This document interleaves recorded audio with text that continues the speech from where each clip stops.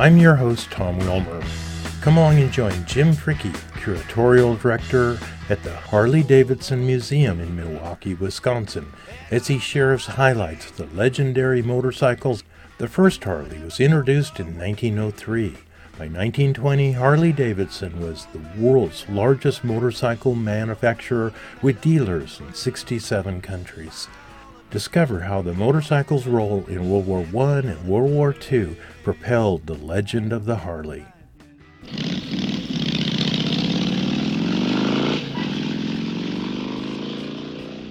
Jim Fricke. I'm the curatorial director at the Harley Davidson Museum. I'm in charge of the archives, curatorial, and exhibits. This town is the birthplace of Harley Davidson. Two guys. Started out with two guys, Bill Harley and Arthur Davidson. The Davidson family lived up near where our Juneau Avenue corporate headquarters are. So that was the original founders of my boss's great-grandfather and his brothers.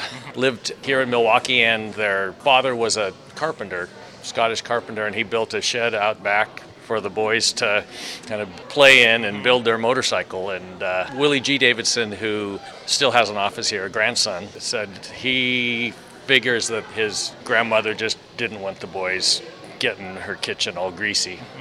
Keep them out back. Yeah, and we're here at the museum here in Milwaukee at 6th and Canal. We're right on the end of the Menominee Valley, which was historically the kind of industrial valley here in Milwaukee. So the rivers that surround us were dredged for industrial traffic, and there were big railroad machine shops here. And that was a couple of the Davidson brothers worked for the railroads. And the two, Bill Harley and Arthur Davidson, one was a draftsman and the other pattern maker. So it was in the blood. It was in the blood. They were both really avid bicyclists, and reportedly saw a motorized bicycle around the turn of the century and thought, that looks like fun, I think I'll make myself one. So that really was a brand new invention and new fad, actually. Yeah, motorized transportation was really in its infancy at the turn of the century, and there was actually, I think, a steam-powered motorcycle built, 30 years earlier, I think 1869 or something like that. But bicycling was a hugely popular activity at the turn of the century. And do you think it was piggybacking with that fad that's what propelled Harley and Davidson so quickly? Yeah, I think when the company was founded in 1903, automobiles. Henry Ford founded the Ford Motor Company at the time. That was the year the Wright brothers took their first flight, so there really was a lot of fascination with these newfangled internal combustion engines and things, not only motorcycling, but motor vehicles in general were growing. That business was growing really quickly as people began to decide that perhaps they'd trade in their horses on things that ate gasoline instead of hay. But it really was a short period of time, 2-3 years, and they moved out of their little shed and built a factory, right? Yeah, they built the first motorcycle they sold in that shed in 1903. Based on some research, there's different versions of how quickly the sales grew.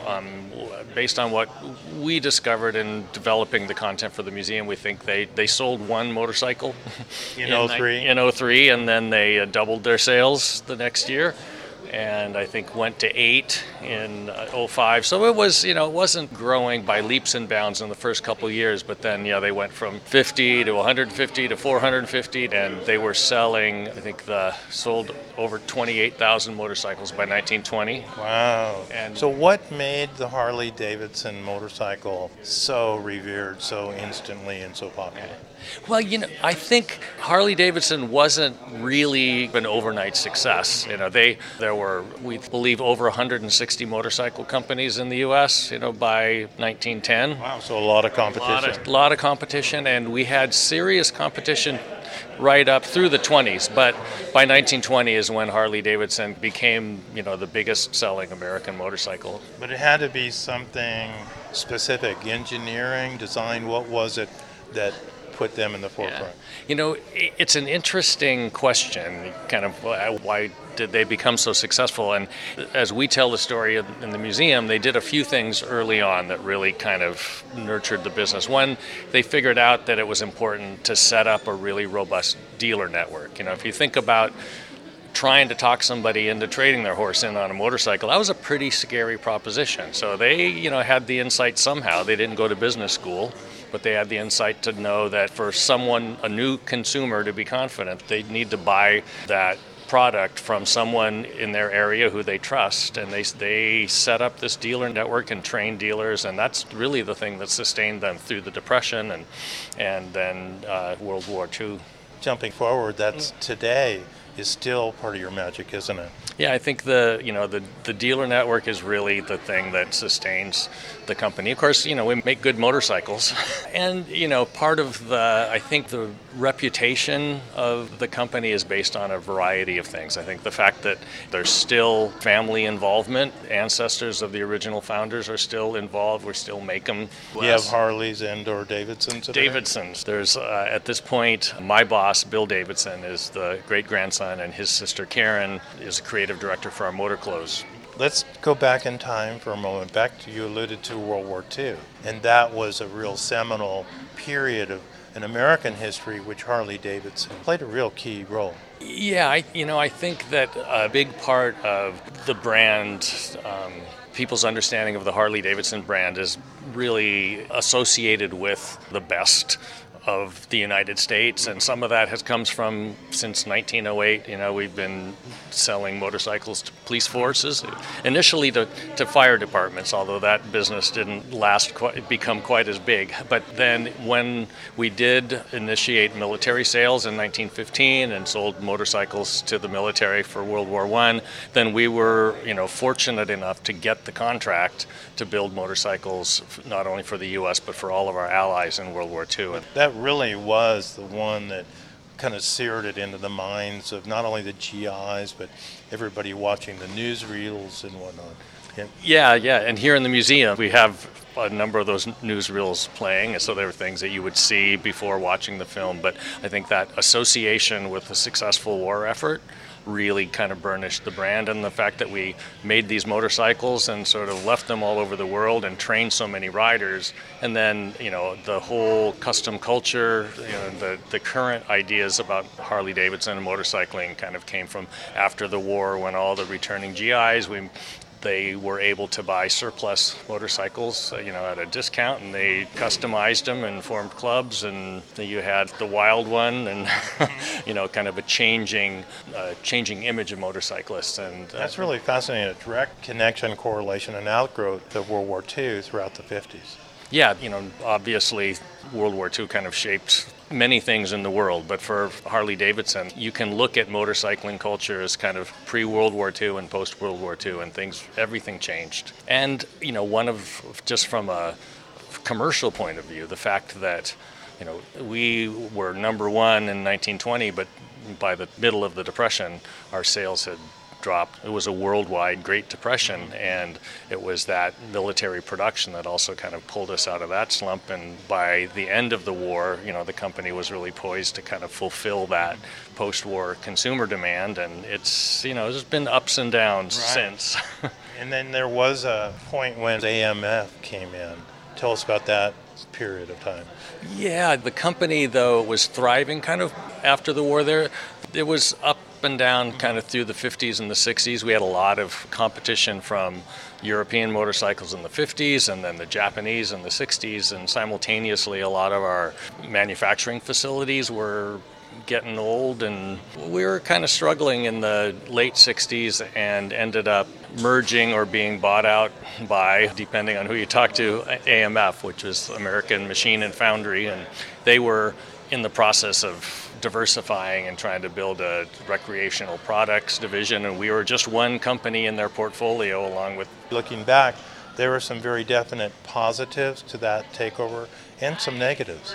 Yeah, one of the things we talk about here in the museum, for a lot of Harley Davidson enthusiasts, they look at AMF as kind of that, those were the dark days. But in fact, the company really saved us. They didn't really understand the motorcycling business, and I think they thought they bought a cash cow, and they had to actually invest a great deal of money into the company, which we continue to benefit from, our plant in York, but they ended up getting a little tired of the business and the company not kind of meeting their sales goals. So eventually 13 of the execs bought the company back. And what year was that? That was 1981. So one of your fellow employees told me earlier that it was because of AMF that there was some propulsion in R&D that might not have happened at that time. Is that true? Yeah, with AMF came a pretty significant infusion of cash, basically. So the company had been kind of struggling, so both on the manufacturing side, building new factories, and then putting money into product development. So there was a lot of new products that came out in the 70s and kind of really brought the company back. And the early 80s post that buyback were a real struggle. On the ground, the bikers that I know, they badmouth that era as the finished product. Yeah, well, there were definitely some quality problems that resulted primarily, I think, from AMF's response to, not making as much money as they thought, was to try to push more motorcycles out the door faster and faster. And there were some quality problems. And the architecture of the vehicles also. We kept updating an engine that, came out during the middle of the Depression, and as people expected more performance, we were pushing more performance, and they did things like leak oil back then that people got tired of. Okay, so jumping forward, and only because we're a little short on time, I got to go to the airport. Talk to us about today. How are you doing? Is it good times again? Like I started here in 2004, came to develop the exhibits, and the company at that point had been on a string of more than 15 years of just astronomical growth. And like a lot of businesses, we were hit by the recession, but the last few years have been really good. And we've been coming out with a lot of really exciting products. And one of the things that I benefit from my position is sort of knowing what's coming up in the next year and the next few years. And I'm pretty excited about where things are going. Okay, before we go, we're here at the mothership at the museum. Give us a real quick word picture of what somebody would experience here. The company, in addition to having this great history, did an incredible job of saving things. So we have unrestored motorcycles from every year that the company's been in operation, plus all of the ancillary materials. So we had a great amount of amazing stuff to tell this really interesting story, and we're fortunate that had some good designers. And I think one of the things that I enjoy is like looking at TripAdvisor reviews and stuff, and we get only less than 20% of our visitors are Harley riders. I heard that. That's incredible. Yeah, and more than 50% have no connection to motorcycling, and we built this place to engage those people, and that's the thing I hear the most and enjoy the most. It's like, I didn't know what to expect, but man, I came and I loved it. So part of it was just kind of an inherent curiosity. We're familiar with the name.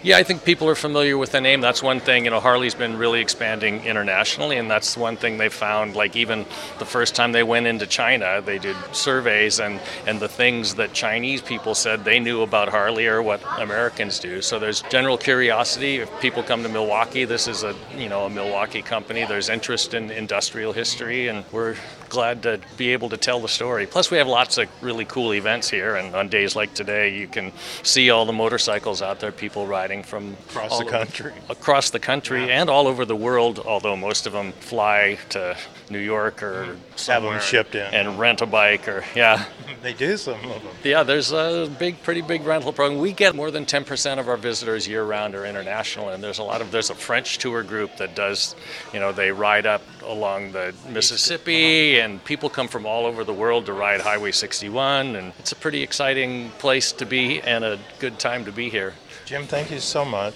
My pleasure. Thanks for coming. For further information, so people can come to www.hdmuseum.com, and I'm Jim Fricke, and I'm glad you asked me to talk. Me too. It made my day. Thanks so much. My pleasure. All right. I'm Tom Wilmer, reporting from Milwaukee, Wisconsin at the Harley Davidson Museum. We were born to be wild. We can climb so high. I never want to die. You've been listening to the Lowell Thomas award-winning travel show Journeys of Discovery with Tom Wilmer, a featured podcast on NPR.org's podcast directory. produced by California Central Coast NPR affiliate KCBX. You are invited to subscribe to Journeys of Discovery with Tom Wilmer on NPR.org, NPR One, iTunes, and more than 20 other podcast channels around the world.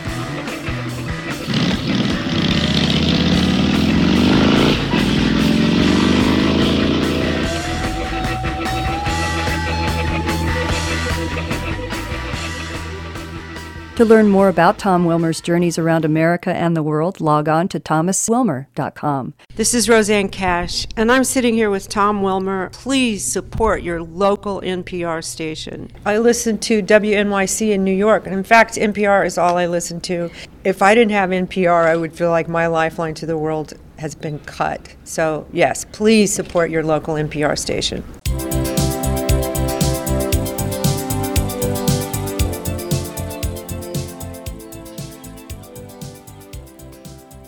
World Bicycle Relief partners with communities to deliver specially designed, locally assembled, rugged bicycles for people in need. Nearly 1 billion people in rural regions of the world live in communities far from the nearest paved road, walking miles every day just to survive. Distance is a barrier to attending school, receiving health care, delivering goods to market, and other critical services needed to thrive. Find out how you can help deliver rugged, dependable, life-changing bicycles to deserving communities. Log on to worldbicyclerelief.org to learn more.